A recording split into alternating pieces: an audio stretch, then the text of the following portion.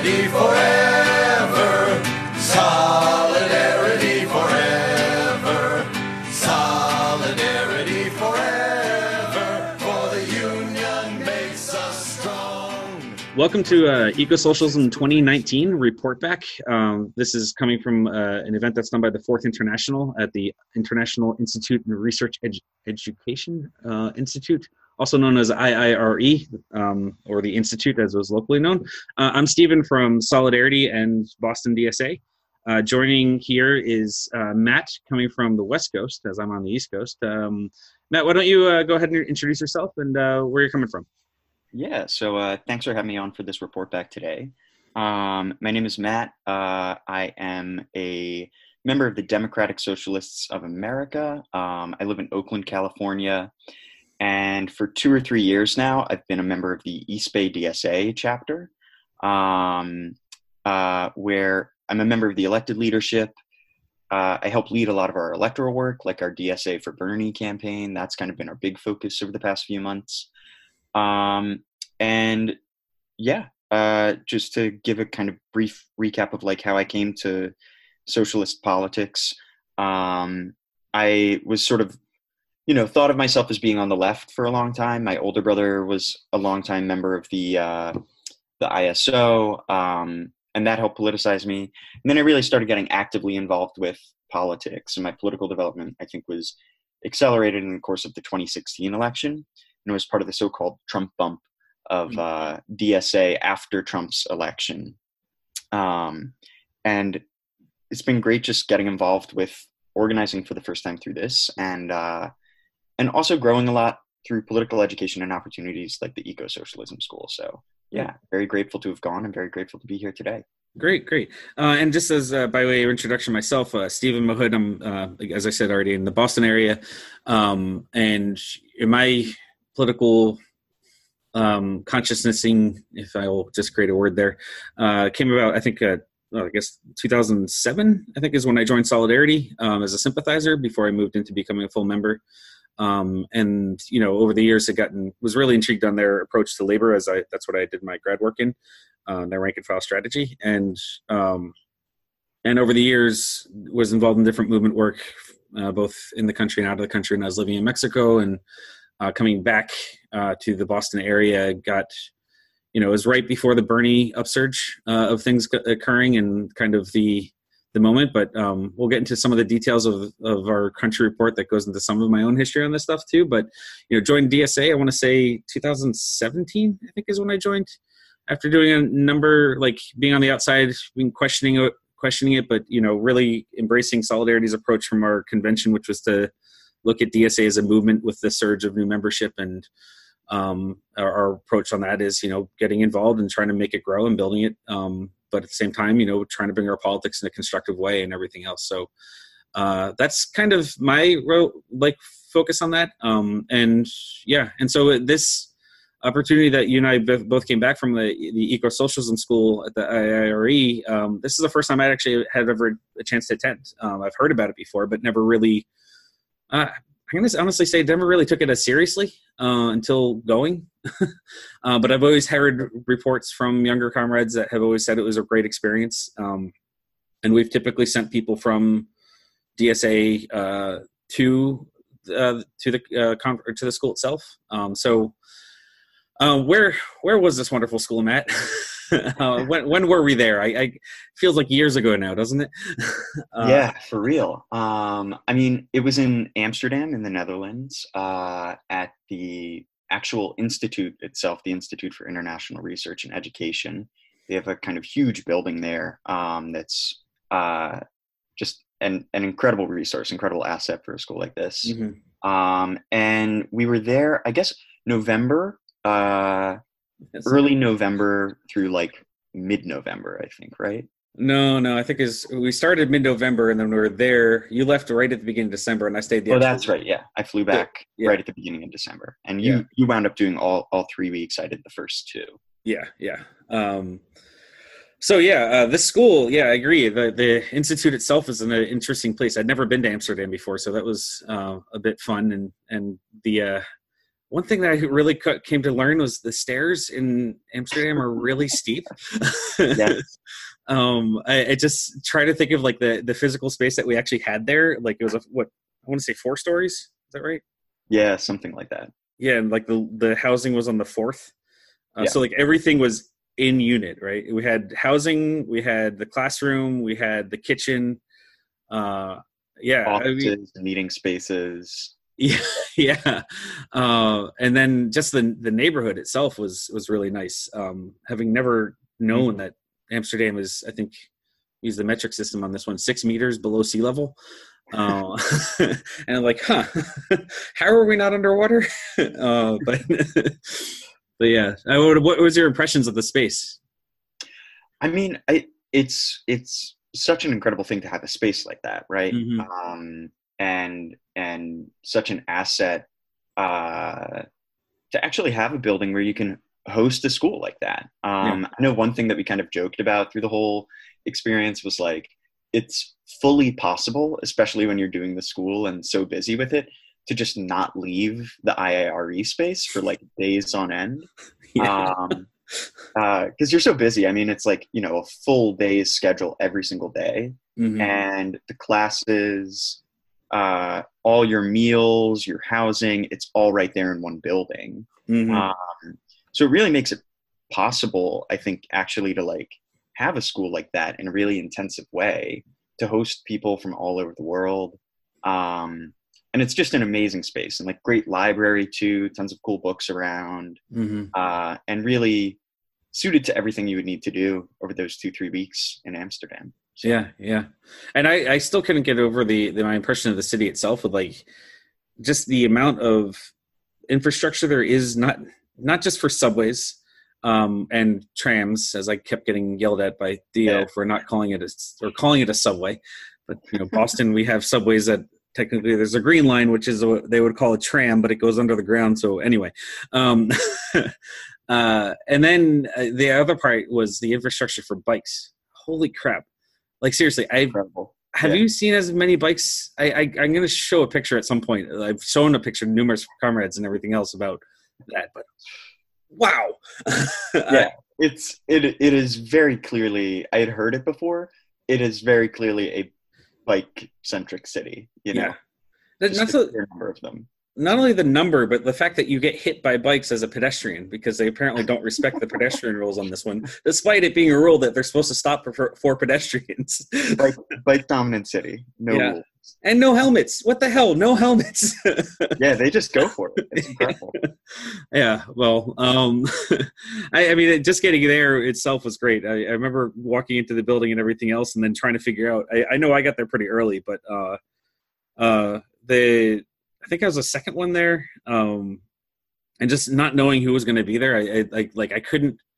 Like it was similar space. Like I had heard people's stories about going there, but I never really knew what to expect because there's no coordination of exactly who's going from the different sections or sympathetic organizations to the Fourth International, or even groups that are not related but have been invited to send people to attend. But yeah, I remember getting in, and the first thing that Alex De Jong and Moral, who were the 2 staff people at the IRE, were there. And they the first thing they asked me is like, you speak Spanish, right? I'm like, yeah, why? And our comrade Natalie from Colombia had gotten there before myself, and they were doing literally like Google Translate to actually communicate the most of the time. And then following me was you were thrust immediately into the translator role. Yeah, and I'm like but you played very well the whole time. I could have done a much better job. I honestly felt like I lost language skills at some point, mostly because the one thing they'll say, well, we'll get into this in a second when we get to the layout of the day, but yeah, my skills as speaking Spanish were deeply challenged in a good way, in a very constructive way. So, but really what was cool is like Ana Ley from Argentina was the next person that came after me, and then there's like a whole like wave of people coming in very quickly over time, and it was just really, I remember the anticipation of just not knowing who was going to be there, but like how exciting it was to think like there's going to be another new comrade and we're going to get to see each other and meet each other. And how's this going to work? Because the housing, we're all sleeping in the same, like, well, not all of us, but we all were sharing living space. And so bunk beds, literally. yeah.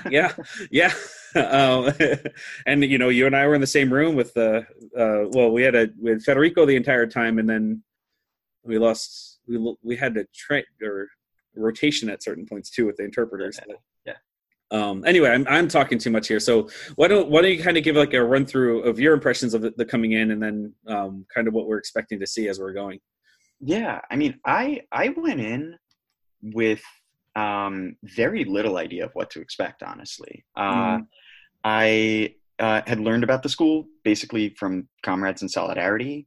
I talked to a few Solidarity folks and talked to you before the school. So I had sort of the basics. Mm-hmm. The one thing that people kept emphasizing to me that really, I would say was accurate to my experience, is they kept on being like, it's a school, which means you're going to be in class most hours of the day and reading most hours of the day. And that definitely proved true. I know you've said before and said while you were there, it felt like, 3 years of grad school or something crammed into like 3 weeks. And it definitely did feel like that to a certain extent, just having a long lecture in the morning, read over lunch, discussions in the afternoon, read some more at night. So that definitely, I knew was coming, and that kind of immersion in the political education was incredible. Yeah. And also I knew a little bit about the kind of like collective living, as they call it, where we were all sort of on different teams that would rotate through cooking different meals and cleaning the space. And that I actually thought was extremely fun too. It was just a totally different way to get to know some of the other comrades who were there. Mm-hmm. And I think did encourage a real sense of like camaraderie among everyone, that, we're all cooking together, we're all eating together every day. I think it helped forge some of those bonds. Yeah. And I would say the number one thing, like you were saying, that I didn't feel I had really anticipated was just like who was going to be there. I really had no idea what countries, what kind of organizations people would be coming from, what kind of work they did. And so just to meet, comrades from all over the world and get to learn about politics in their home countries directly from them. I don't think I really went in with a sense of like what a rich experience that would be. Yeah. And it's definitely the thing that kind of sticks with me. You know what I mean? Like you could read a lot of these texts just sitting at home, but you have to go to the school to actually like meet and have the interactions and discussions with these incredibly smart, amazing people from all over the world. So that to me was like one of the best aspects of it. Yeah, no, I agree. And it's weird because like I was thinking about it too. It's like the feeling not only is like reading over different meals and everything else, which apparently we took very seriously. But at the same time, that team effort of working on different meals and everything else furthered those discussions, gave it just, to me, even like when we were sitting down and eating meals, we kept talking about everything that we're like going through. Like it was cool. It was like, I'm going to come up with a new way of referring to it. It's like hyper education. Like you just as we're developing hyper relationships between each other, because none of us knew each other. Even you and I only spoke on the phone before going there and having never met in person. And just like, I think of like all different experiences of like camps, if you will, of like how, very quickly people get pissed off about others, and how that never materialized. Like in the 3 weeks that we're there, nobody ever got pissed off at each other for our living and cooking and everything else situations. At least that I saw. Truly amazing. Yeah. Yeah. But yeah, it was just cool because like, you'd run into these side tangent conversations that would be brought up by the discussions from the day. And it would just kind of just boil into like, and Theo, you could get into conversations with him for hours, which is great because they're all like worthwhile discussions and everything else. And there were times when like it's 1 o'clock in the morning and like we should probably go to bed, but I don't want to, and it was really intense but exciting as well. So the sessions themselves were pretty amazing. I still couldn't get over like even the rotation. In addition to the teams, the facilitation that we had to rotate on facilitation each day was really cool. and we had to time it with language because there were different facilitators or different presenters that spoke different languages. And so, we're in a truly multilingual space of comrades that, would either be speaking within the community itself, Spanish, French, or English amongst the other languages that they're bringing to the table. Mm-hmm. But those are the three ones that we had interpreters for. And that was also amazing. Just like each lecture every morning and the group discussions in the afternoon had interpreters that were doing an amazing work. I have a high appreciation for interpreters, and they're comrades of mine who do it, who I know, and it's been drilled into my head how much to respect interpreters. And I have to give them a huge shout out for the work that they did. Absolutely, yeah. Because like we would have the headsets on. Everybody had to have the headsets based on the languages that you were dealing with for the day. And you'd have the 3 different channels for the different languages. They have like a cool booth. I'm kind of doing a hand visualization, but it doesn't work for everybody else listening. But there are 3 booths behind us that were behind soundproofed rooms that they would have hooked up to the mics. So none of us could talk in the group unless you had the microphone, because otherwise interpreters couldn't hear you. So therefore it wasn't getting interpreted to the other people that were actually hearing it because they couldn't understand the language that you were speaking. On top of that, speak slowly, which certainly was a challenge for a number of our comrades when they did that. I struggled with it.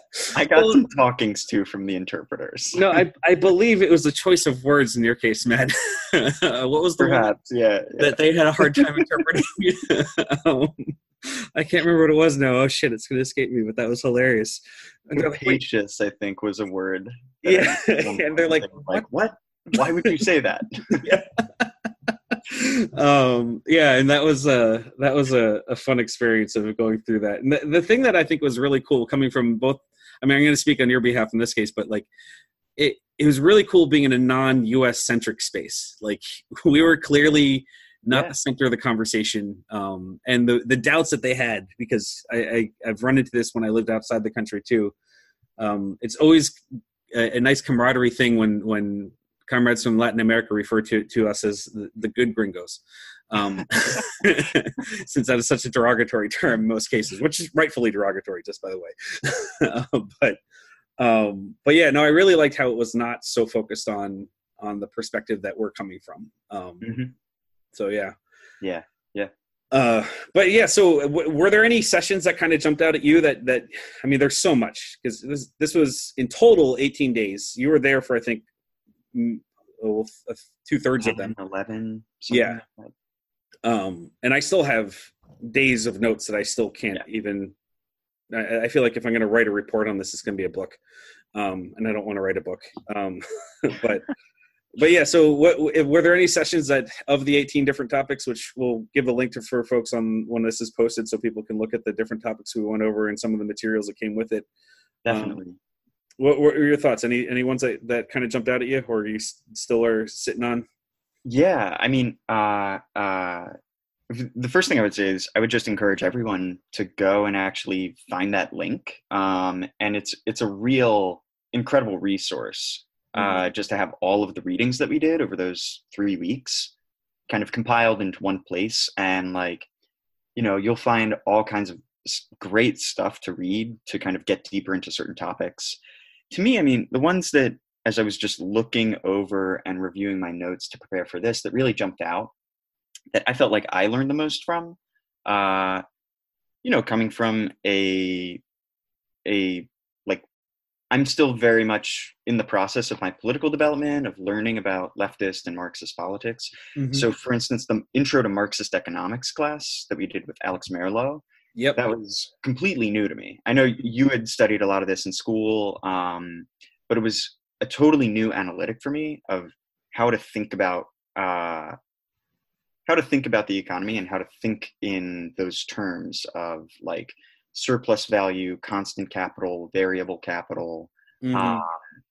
And I think, that day it both gave me a kind of new way of thinking and also provoked some interesting debates. We had a kind of debate in the English speaking breakout group about what counts as productive versus unproductive work.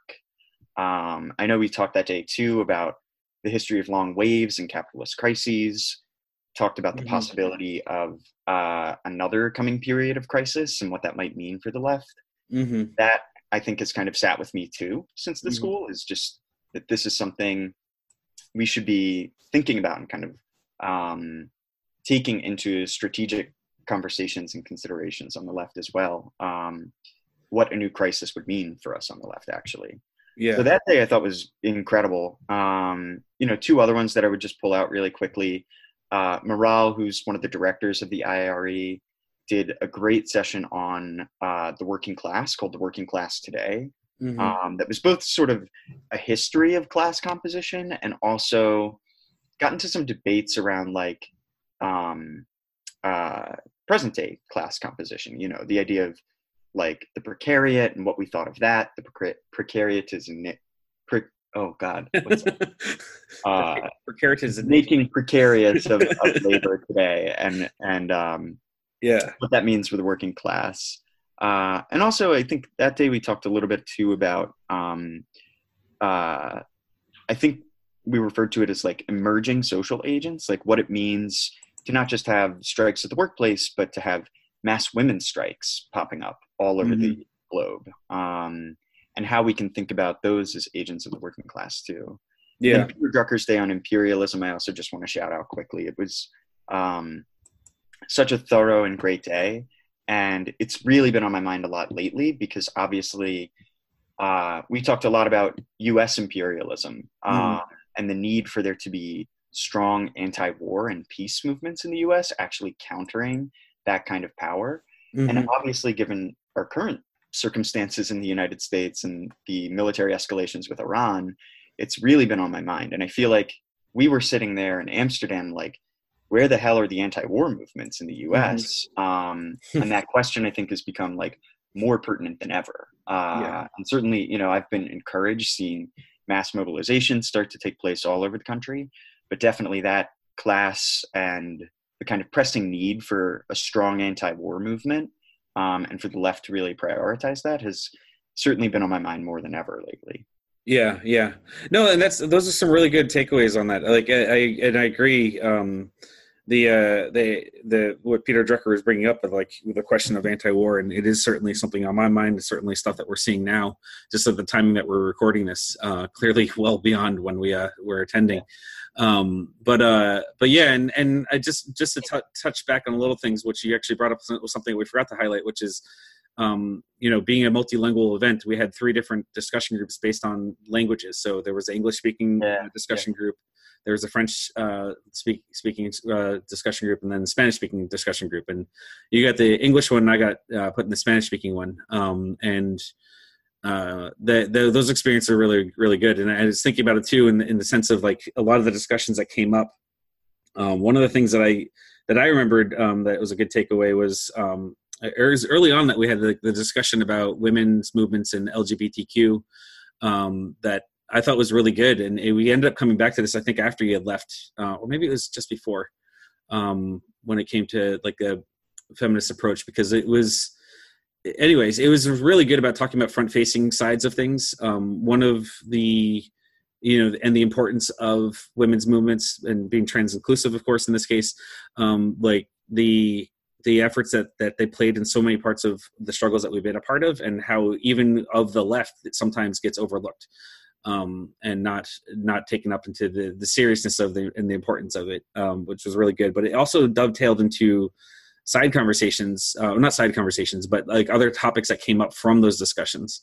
And in our discussion group on that, we were talking a little bit more about what do we, there's the front-facing stuff that the left should be doing when it comes to women's and LGBTQ, but there's also the internal stuff of what we should be doing when it comes to the harassment and dealing with the gendered violence. And that was also something that came up that I thought was really cool. And I'll touch on that a little bit more, but it was spoke to me the day that I facilitated, which everybody had to facilitate, which is really cool. I think I already said that, but I'll repeat it a little bit. But what that meant was like handling the time for each session, because, in addition, just a little bit more of an input on where the interpreter setup was. We had in the morning sessions, we had like 30-minute sessions because interpreters, the standard is a 10-minute break between interpretation. And so we were having those structures set up intentionally, and that's when we would do coffee breaks. And boy, did we ever drink a lot of coffee, um, and tea for that matter. But Steady flow every day. yeah. The one with Marika, who spoke on was it the human relations or humans? Oh, now I'm blanking on the title of it.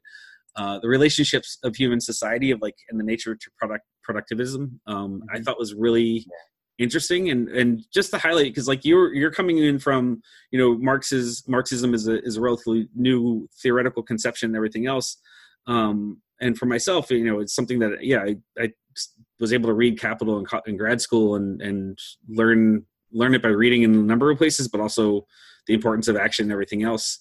So like what I felt was really cool is that even having an understanding and schooling in Marxism of any sort, there's still so much it can get out of the school.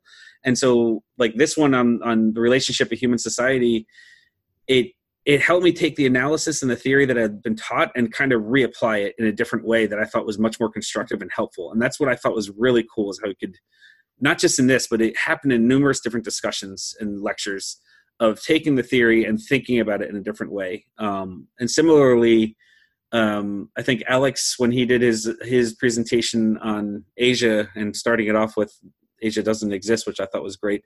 I don't want to go into too much details on that one because it's one that's definitely worth attending to learn about. But his experience of Indonesia and like the development of capitalism through colonialism, like the details of these things were just really, it's stuff that you get on paper, but then you start looking at the situations and it's so informative and so really paints a picture of like what we're actually dealing with and how big the system is and how powerful it has been and still is to a certain extent in inflicting this change. But then going a little bit back to Marika's point was the environmental impact of our relationship to it, like how whole regions of Earth, if you will, were transformed for one purpose, a specific production of something specific that was coming back to Europe or going to specific places for larger production. I thought was just, it's stuff that we know about, but just seeing the history of it and just even thinking about the impact of like the regreening of Europe because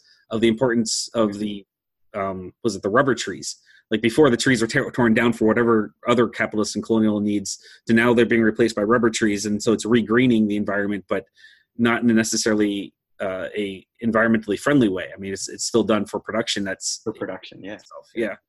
And like, I think the other part that I think we kind of lose at least in the environmental discussions that we run into in climate change is still like, even now with climate change and the importance of it coming up in everyday life, the oil industry is sort of overlooked. Like, and it's still such, like we got out of some of the courses, I think even with Peter Drucker of like how important the oil industry is still to capitalism and how its constant tear to the environment is still so present. And that was a huge takeaway that I took from that day that he was speaking on. I just, there was so much more because like we're only touching on a couple here and yeah. But in the other stuff, like we had all these different topics each day, right? And then after our discussions that we had in the evening, where we had we came back from our language groups and then had further discussions from our language groups. What happened after our language groups met, or our language discussions, if you will, is our one of my favorite things. Yeah, the daily country report. Yeah.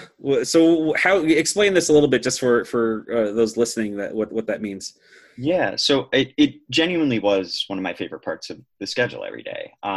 Basically, at the end of each day's session, there would be a half hour set aside for a country report from one of the students at the school, and or a group if there were people from one country. So, for instance, Stephen and I gave a half hour report on the state of U.S. politics. We got more than a half hour. Yeah, that's true. They tended to drag on, but I think it's because the discussions were just so rich, and it is really an incredible thing to be able to meet someone from a country you've never been to, a country whose political situation you might have very little knowledge of, and to be able to get their full analysis of it is like, that was one of the best parts of the school to me. you learn so much just hearing directly from people their kind of take on what the current political situation is. Mm-hmm. Yeah. Are there any ones that spoke out to you? Like anyone in particular that you, I mean, not that there's anyone specifically that was great, but like anyone that still kind of sits in your mind on this? Definitely. I mean, two that they were all great. I genuinely mean it when I say it was my favorite part of the daily schedule. But two that I would shout out in particular were our Argentinian comrades, Anale and Cecilia and Federico. The three of them kind of teamed up and gave a whirlwind, like condensed history of Argentinian politics from Peronism in the 1940s to present day. Yeah.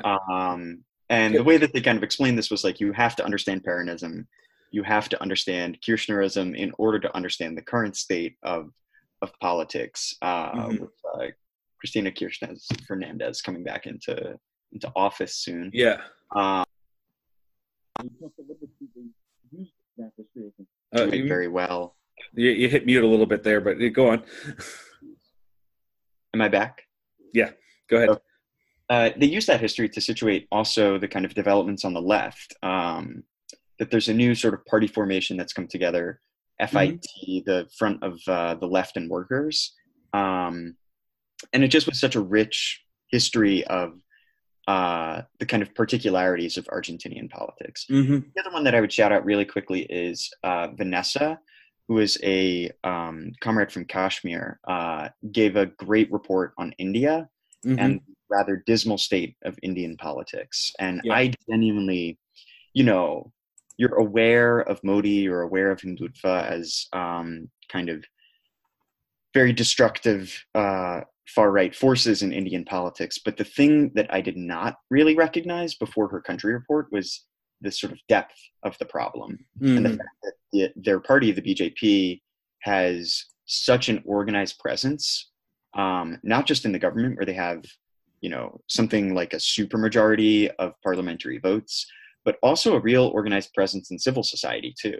And that there is a firm base for that far-right ideology in a country of 1.5 billion people. And that to me just left me, it was a really sobering report and left, I think, a strong impression of just how dire the political circumstances are in India right now.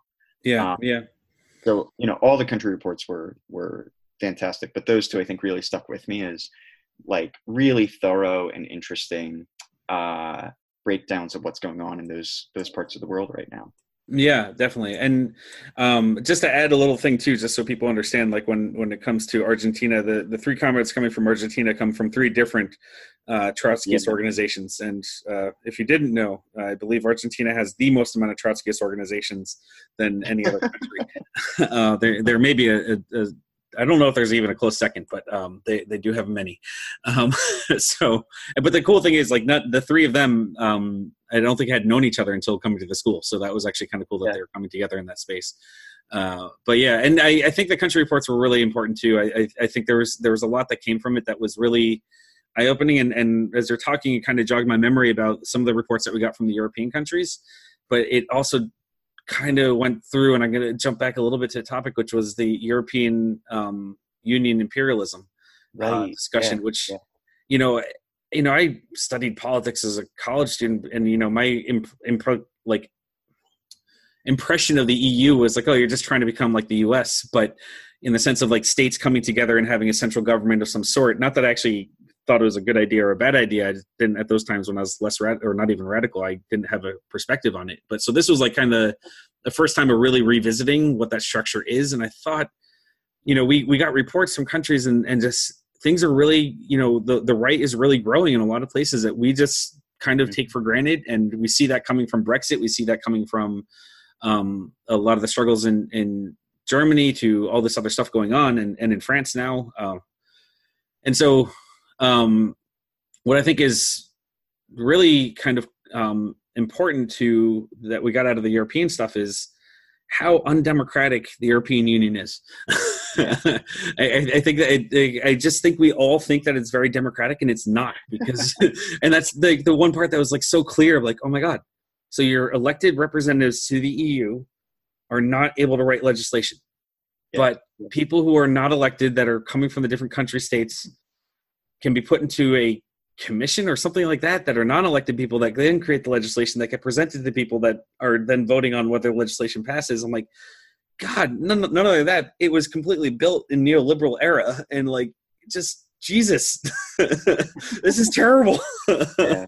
And so I just the that day was just really, really informative on so many different levels. But yeah, even going into the stuff of the country reports to Latin America and to Niger and Senegal, like there was just so many amazing different things that were going on, and you know, it's not like any of us had any preparation. We would, you know, they asked us like kind of the day one that we got there is like, hey, you might do a country report at some point, and you know, so you're not. I never had the impression that we had to have written something up. Unfortunately, you and I came together to pull something together, but it was just like one of those things. Like it's not a completely prepared report by the sections or the organizations attending. Oh, certainly not. Yeah, it's coming from the movement experiences that all of us are coming from in certain ways, and however you're going to write it up at that moment. So, but anyway, so before we get into our own country report, the other thing that I kind of wanted to touch on is that, you know, in these discussions, a lot of other things came up that weren't part of the lecture or the curriculum, if you will, or they were just small little seeds. Yeah. You were referring to one earlier. So like I think it was on the Latin America presentation that was done when microdebts came up, right? If I remember that correctly. I think it came up in some of the Latin American country reports, and also our Senegalese comrade Bambi talked about it a lot in hers too. And it was, you know, I mean, there were a lot of activists there from different groups within CADTM, the Committee for the Abolition of Illegitimate Debt.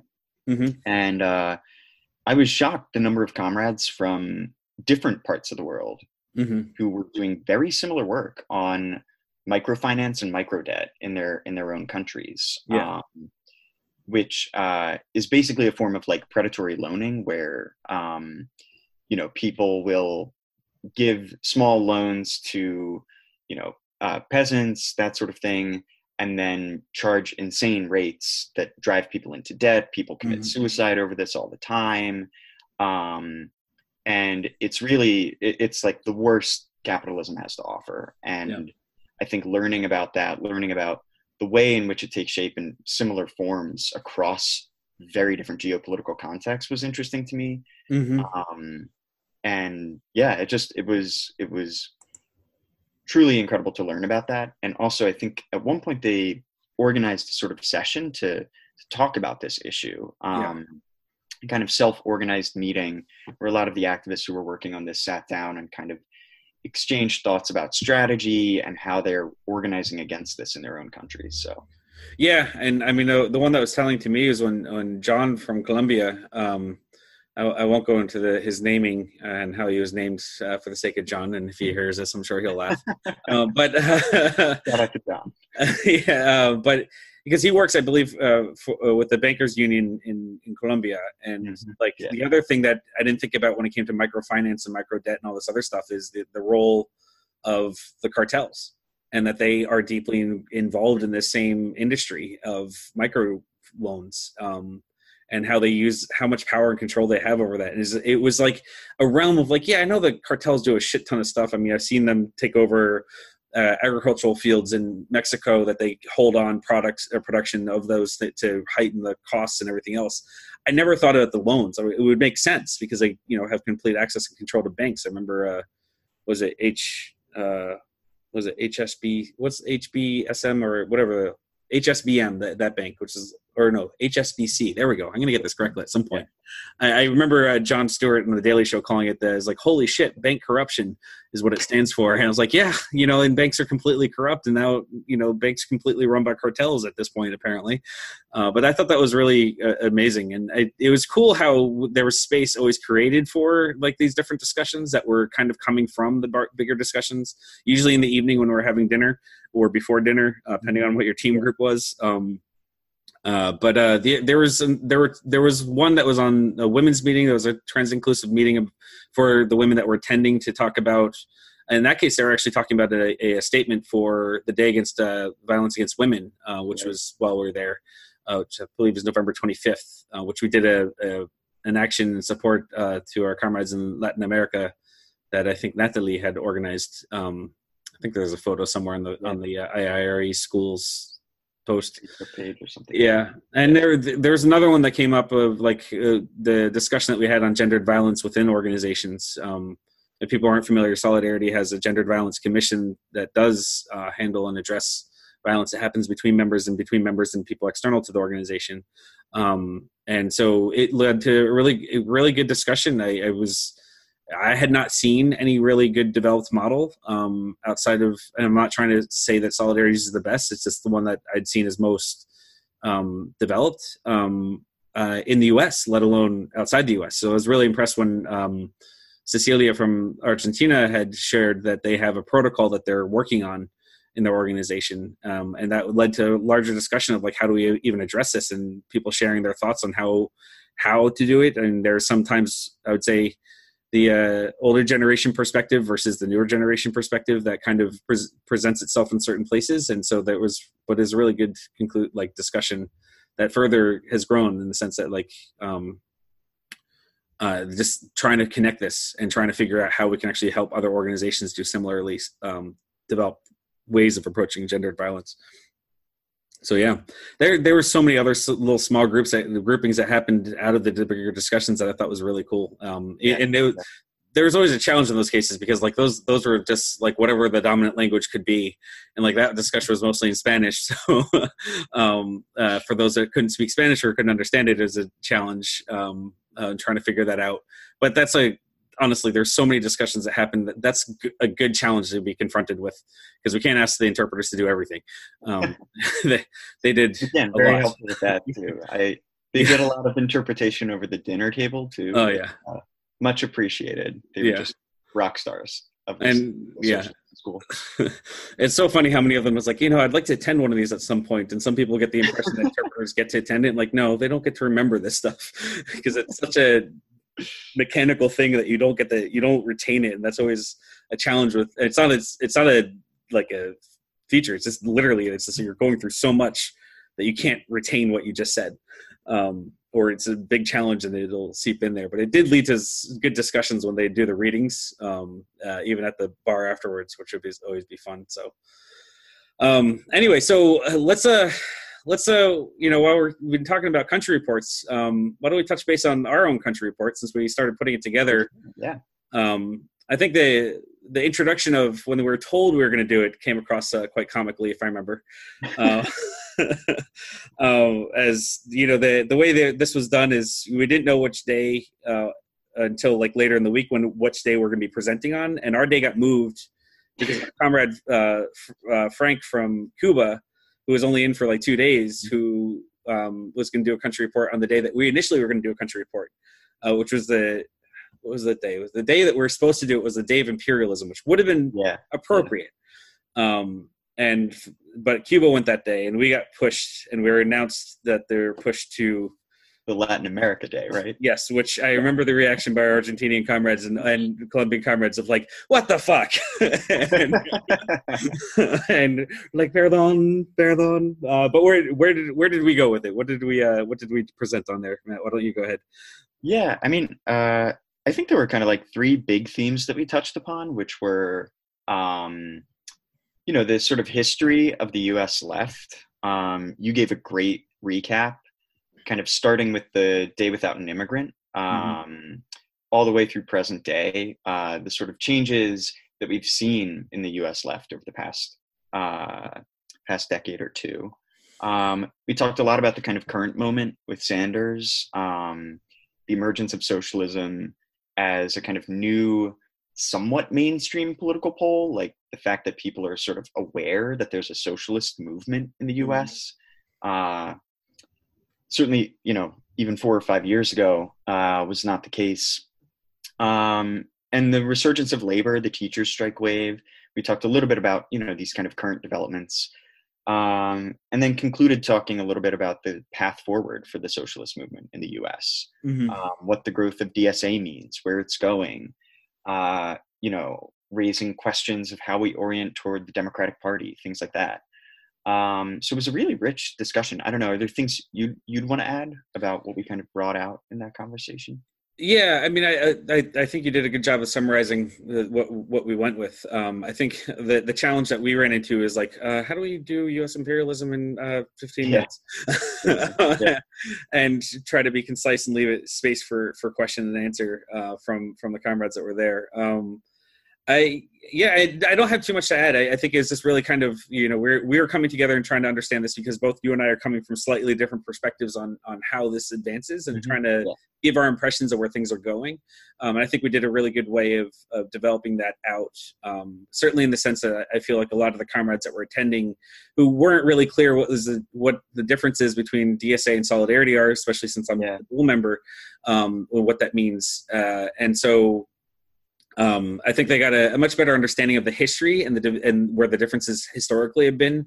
And I think we did a good job of of setting the stage of what happened with the Bernie upsurge and I'm going to use what I said then, the same as like it kind of cleaned the slate and just kind of created a DSA that was kind of being, I hate using this term, reborn. But it's in a position where it didn't an inaccurate way of describing it. Yeah. And so it just kind of put us in this position of like, well, it's both a movement, but it's also an organization and trying to figure out how to develop it. And so, but even the impressions of Bernie, I mean, I still hold to my line, or as much of the line that one can have of, I want Bernie to win, but, I don't think he will, but I think we can build the DSA up from it and we can strengthen the socialist left from it. And that we need to be doing that as a priority one. I think we're seeing that, unfortunately, now that the Democratic machine is starting to get into gear of trying to figure out how to tear Bernie down. It is kicking into high gear. Yeah. And so, I think that spoke to a lot of people's questioning because at the same time, a lot of people have a lot of, that was the part that I thought was interesting is a lot of the comrades shared, they do want Bernie to win. They do see the possibility from an international perspective as the benefit of it. Yeah. But at the same time, they also, share similar doubts of like what can actually be done in that case. And I think that's where, when we got to the question and answer part, and I think that's more or less why we got extended from the 15 minutes that we were given to almost a full extra half hour, which it's not American exceptionalism. It's just that, we're the ones in the belly of the beast that are fucking up the whole system. So a lot to discuss in terms of America's role in the world. Yeah. And Natalie, I thought raised a really good question of specifically towards DSA, and maybe you could kind of touch base on this, which is, what is their perspective on I don't remember exactly how she phrased it, so I apologize for not referencing it directly, but basically DSA's internationalism and where is that, and is it more critical, I guess is the way she was phrasing the question. She's going to hate me when she hears this, but yeah. No, I think that really was the spirit of the question, right? Was what is DSA's internationalism, and how is DSA trying to develop that? And I think the answer, as with most things with DSA, is that it's still very much in development. Yeah. We have an international committee, and it's tasked with things like trying to do outreach and trying to develop relationships with other parties and organizations across the world. I've been really encouraged to see our national political committee continuing to put out strong statements on U.S. imperialism and international issues. And so it's something where I think we're still very much trying to develop more of an international perspective. I think it is, to one degree or another, something that we need to put more effort into. And so Natalie's question, I think, was well taken, that, we really do need to be committed to developing an internationalist perspective and taking strong stances on issues of U.S. imperialism. So, I think we're trending in the right direction, but certainly, the organization has been focused mainly on organizing around domestic issues and questions. And I think more and more you're seeing people kind of recognize the importance of cultivating an international socialist perspective. And it's something that I hope we can really further in the coming years and develop even more critical perspectives. So Yeah. And there are some really other good questions that came up too. Like Marco from Venezuela had specifically asked the question of like, what's the state of the working class and in the unions in the U.S. in general, which, given that we're highlighting the successes of teacher strikes that have happened in the last year or two, but also stemming back to 2012 when the Chicago teachers initially went on strike with the new leadership and everything else. We highlighted, the fact that the private sector unions, it's not really as clear. The left growing in there is a need for sure, but it's a very pointed and very good question to ask because of the fact that we need to figure out how to actually get more connected and be more in the working class itself. I mean, there's larger discussions and debates of what that means and everything else, but kind of in the broad stroke of the concept that we're not in the workplaces where there are strong unions that and galvanizing a leftist and more progressive perspective. But I thought it was a very good question that it's hard to answer because the situation's not great. Like our political electoral stuff looks promising in the U.S. in one sense, but clearly the strength is needed behind that. And I think that was really a good way that kind of discussion went. Yeah. And also, but there's another discussion on there that Ole, we say Ole's name, how many Ole? I think the day I was corrected was when I called him Ole, as in like, in a Spanish infliction on it or Spanish interpretation infliction on it, but none of us quite got the true Danish pronunciation of his name. It was like Ola or something along those lines. We never seem to nail the vowel. Yeah. But yeah, so his question was more of what is democratic socialism in the US? Like, what does it mean? Yeah. Which I think is a good question in many ways, right? Because it's still so very much a nascent movement, a movement that's defining itself and figuring out what kind of positions it's going to take. And I think his question was the spirit of it was really like, okay, is it democratic socialism or is it social democracy that that the DSA stands for and is advocating for?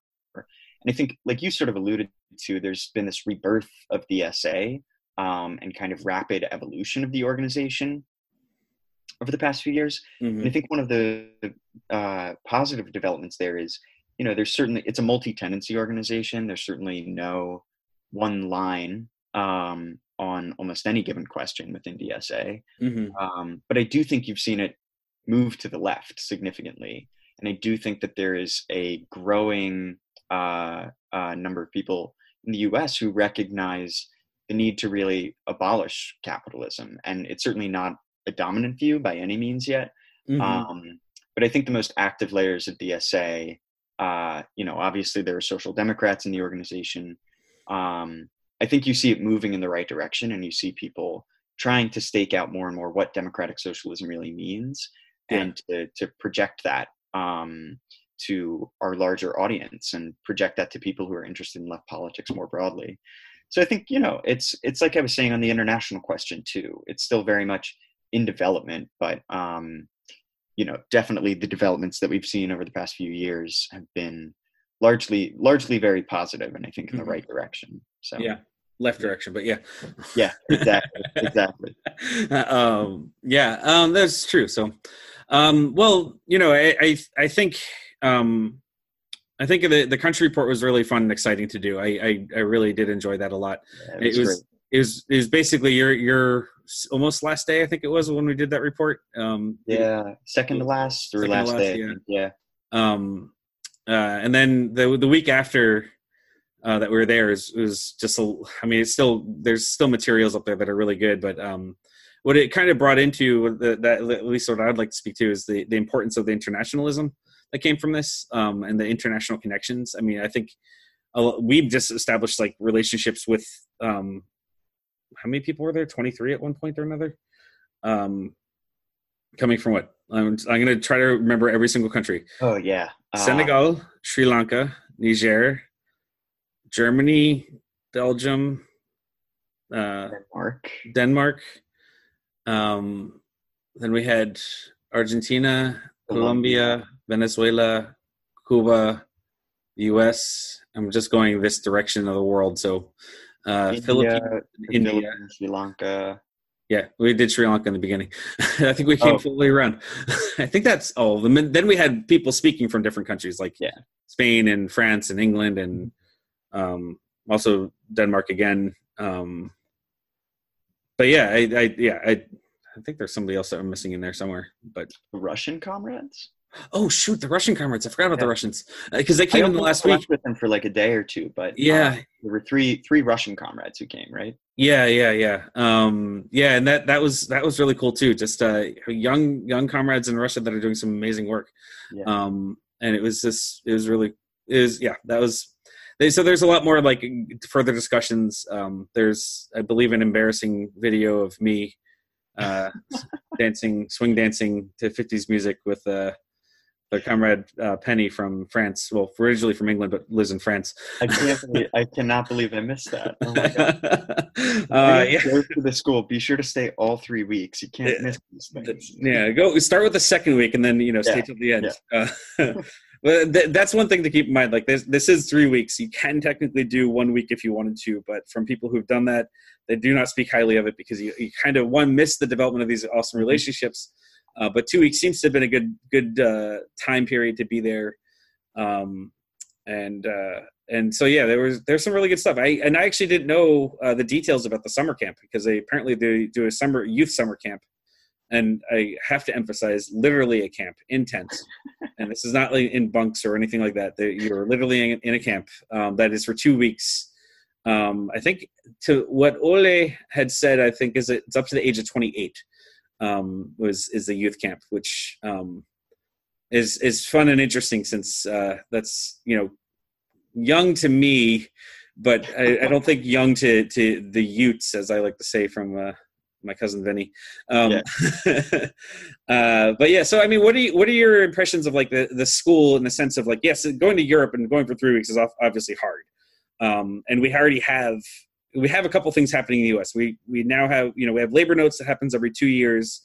And we have now the socialism conference that has taken a new form with the dissolution of the ISO. And so, which seems promising. I just don't know what it necessarily means. But it seems like what we got out of the school was a little bit more intimate in the sense of we have a small class that's multilingual and trying to figure out, what could we do here? Is this something that we could do here? Obviously, I'm going to say obviously 3 weeks seems like a pretty big buy-in to match what you get to go to Amsterdam for. I don't know what we would have to compete with that in the US unless somebody happens to own a spot in Hawaii. But I don't know. You think this is something that we could replicate or not replicate, but kind of take influence and direction from and trying to do in some way? Yeah, I mean, I hope so, really. It's a really incredible experience, I think, to be able to participate in a school like that. There's certainly tons of political education that you can do with, all kinds of left organizations that don't involve a flight to Amsterdam. But I think to me, one of the best parts of it was just the kind of immersive aspect, to have a kind of set period of time where you can go and just really, in a more in-depth, intensive way, participate in these discussions with a set group of people. It's like you're saying, it just cultivates a different kind of conversation and understanding. And especially if you can have international perspectives represented there, I think the value just is incredible. Yeah. So yeah, I would love to see the US left kind of try and develop something like this domestically, you know what I mean? Where we could have, if not 3 weeks, just some kind of intensive, immersive political education programming like this. Yeah. I think there's just incredible value to it. And the other thing I would say to anyone listening who is interested in the IRE Eco-Socialism School is please go if you can. It's incredible. It's just such an amazing experience.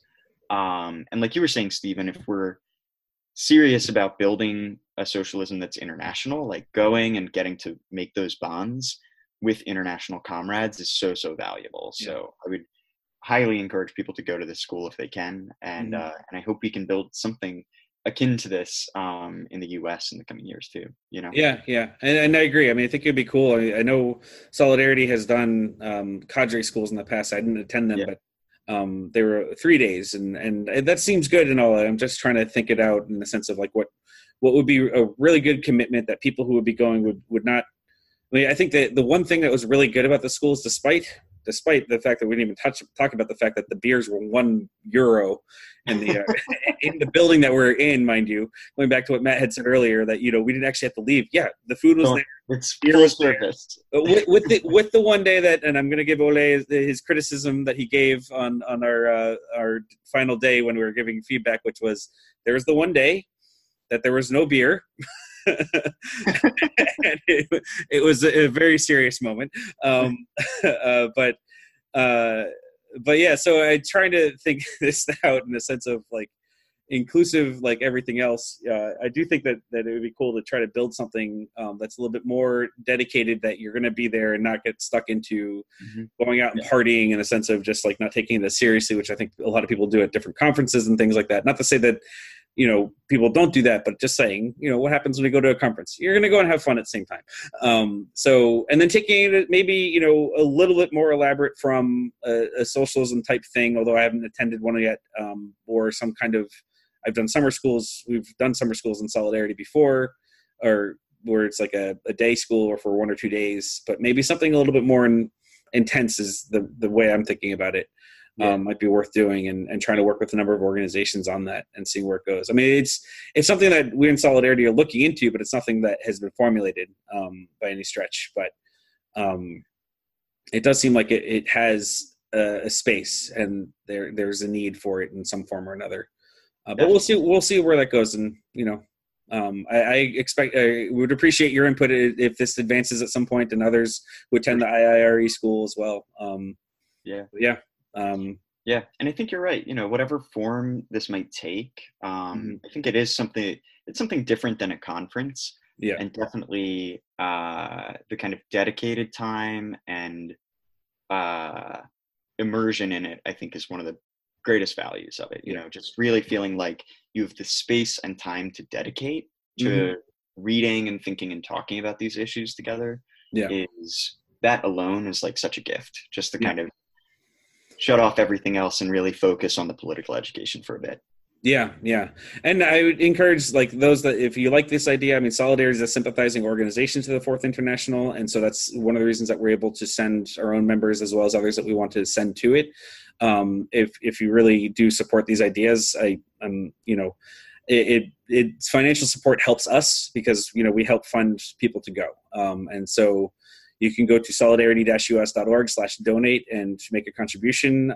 If you want to look into our organization, you're more than welcome to.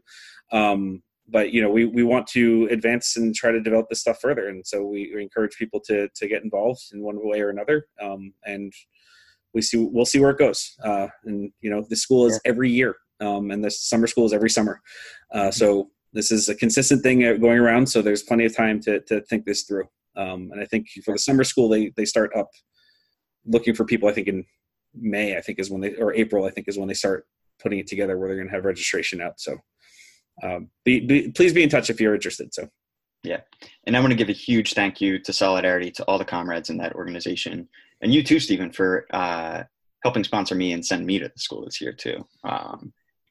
Extraordinarily grateful to have had the opportunity. No, thank you, Matt. And it was great getting to know you, and it's great to have you there. And it's just one of those things of like, well, let's see where it goes. And I'm really happy to develop the good camaraderie relationship and friendship with you, and look forward to it going forward. Absolutely. Yeah. Well, thank you everybody for listening, and stay tuned. We'll try to report more on other events that we participate in this as well in the future. So thanks. Awesome. Victims of oppression, for the tyrants fear your might. Don't cling so hard to your possessions, for you have nothing if you have no rights. Let racist ignorance be ended, for respect makes the empires fall. Freedom is merely privilege extended, unless enjoyed by one and all. So come, brothers and sisters,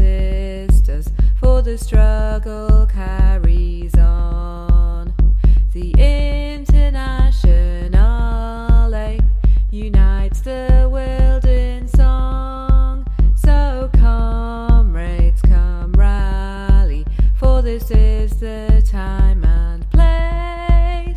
The international ideal unites the human race. Let no one build walls to divide us, walls of hatred nor walls of stone. Come greet the dawn and stand beside us. We'll live together or we'll die alone. In our worlds poisoned by exploitation, those who have taken now they must give, and end the vanity of nations. We've but one earth on which to live. So come, brothers and sisters, for the struggle carries on. The international aim unites the world in song.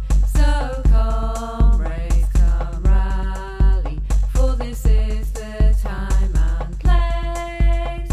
The international ideal unites the human race. And so begins the final drama, in the streets and in the fields. We stand and bowed before their armour, we defy their guns and shields. When we fight, provoked by their aggression, let us be inspired by like and love. For though they offer us concessions, change will not come from above. So come, brothers and sisters, for the struggle carries on. The international aim unites the world in song. So comrades, come rally, for this is the time and place. The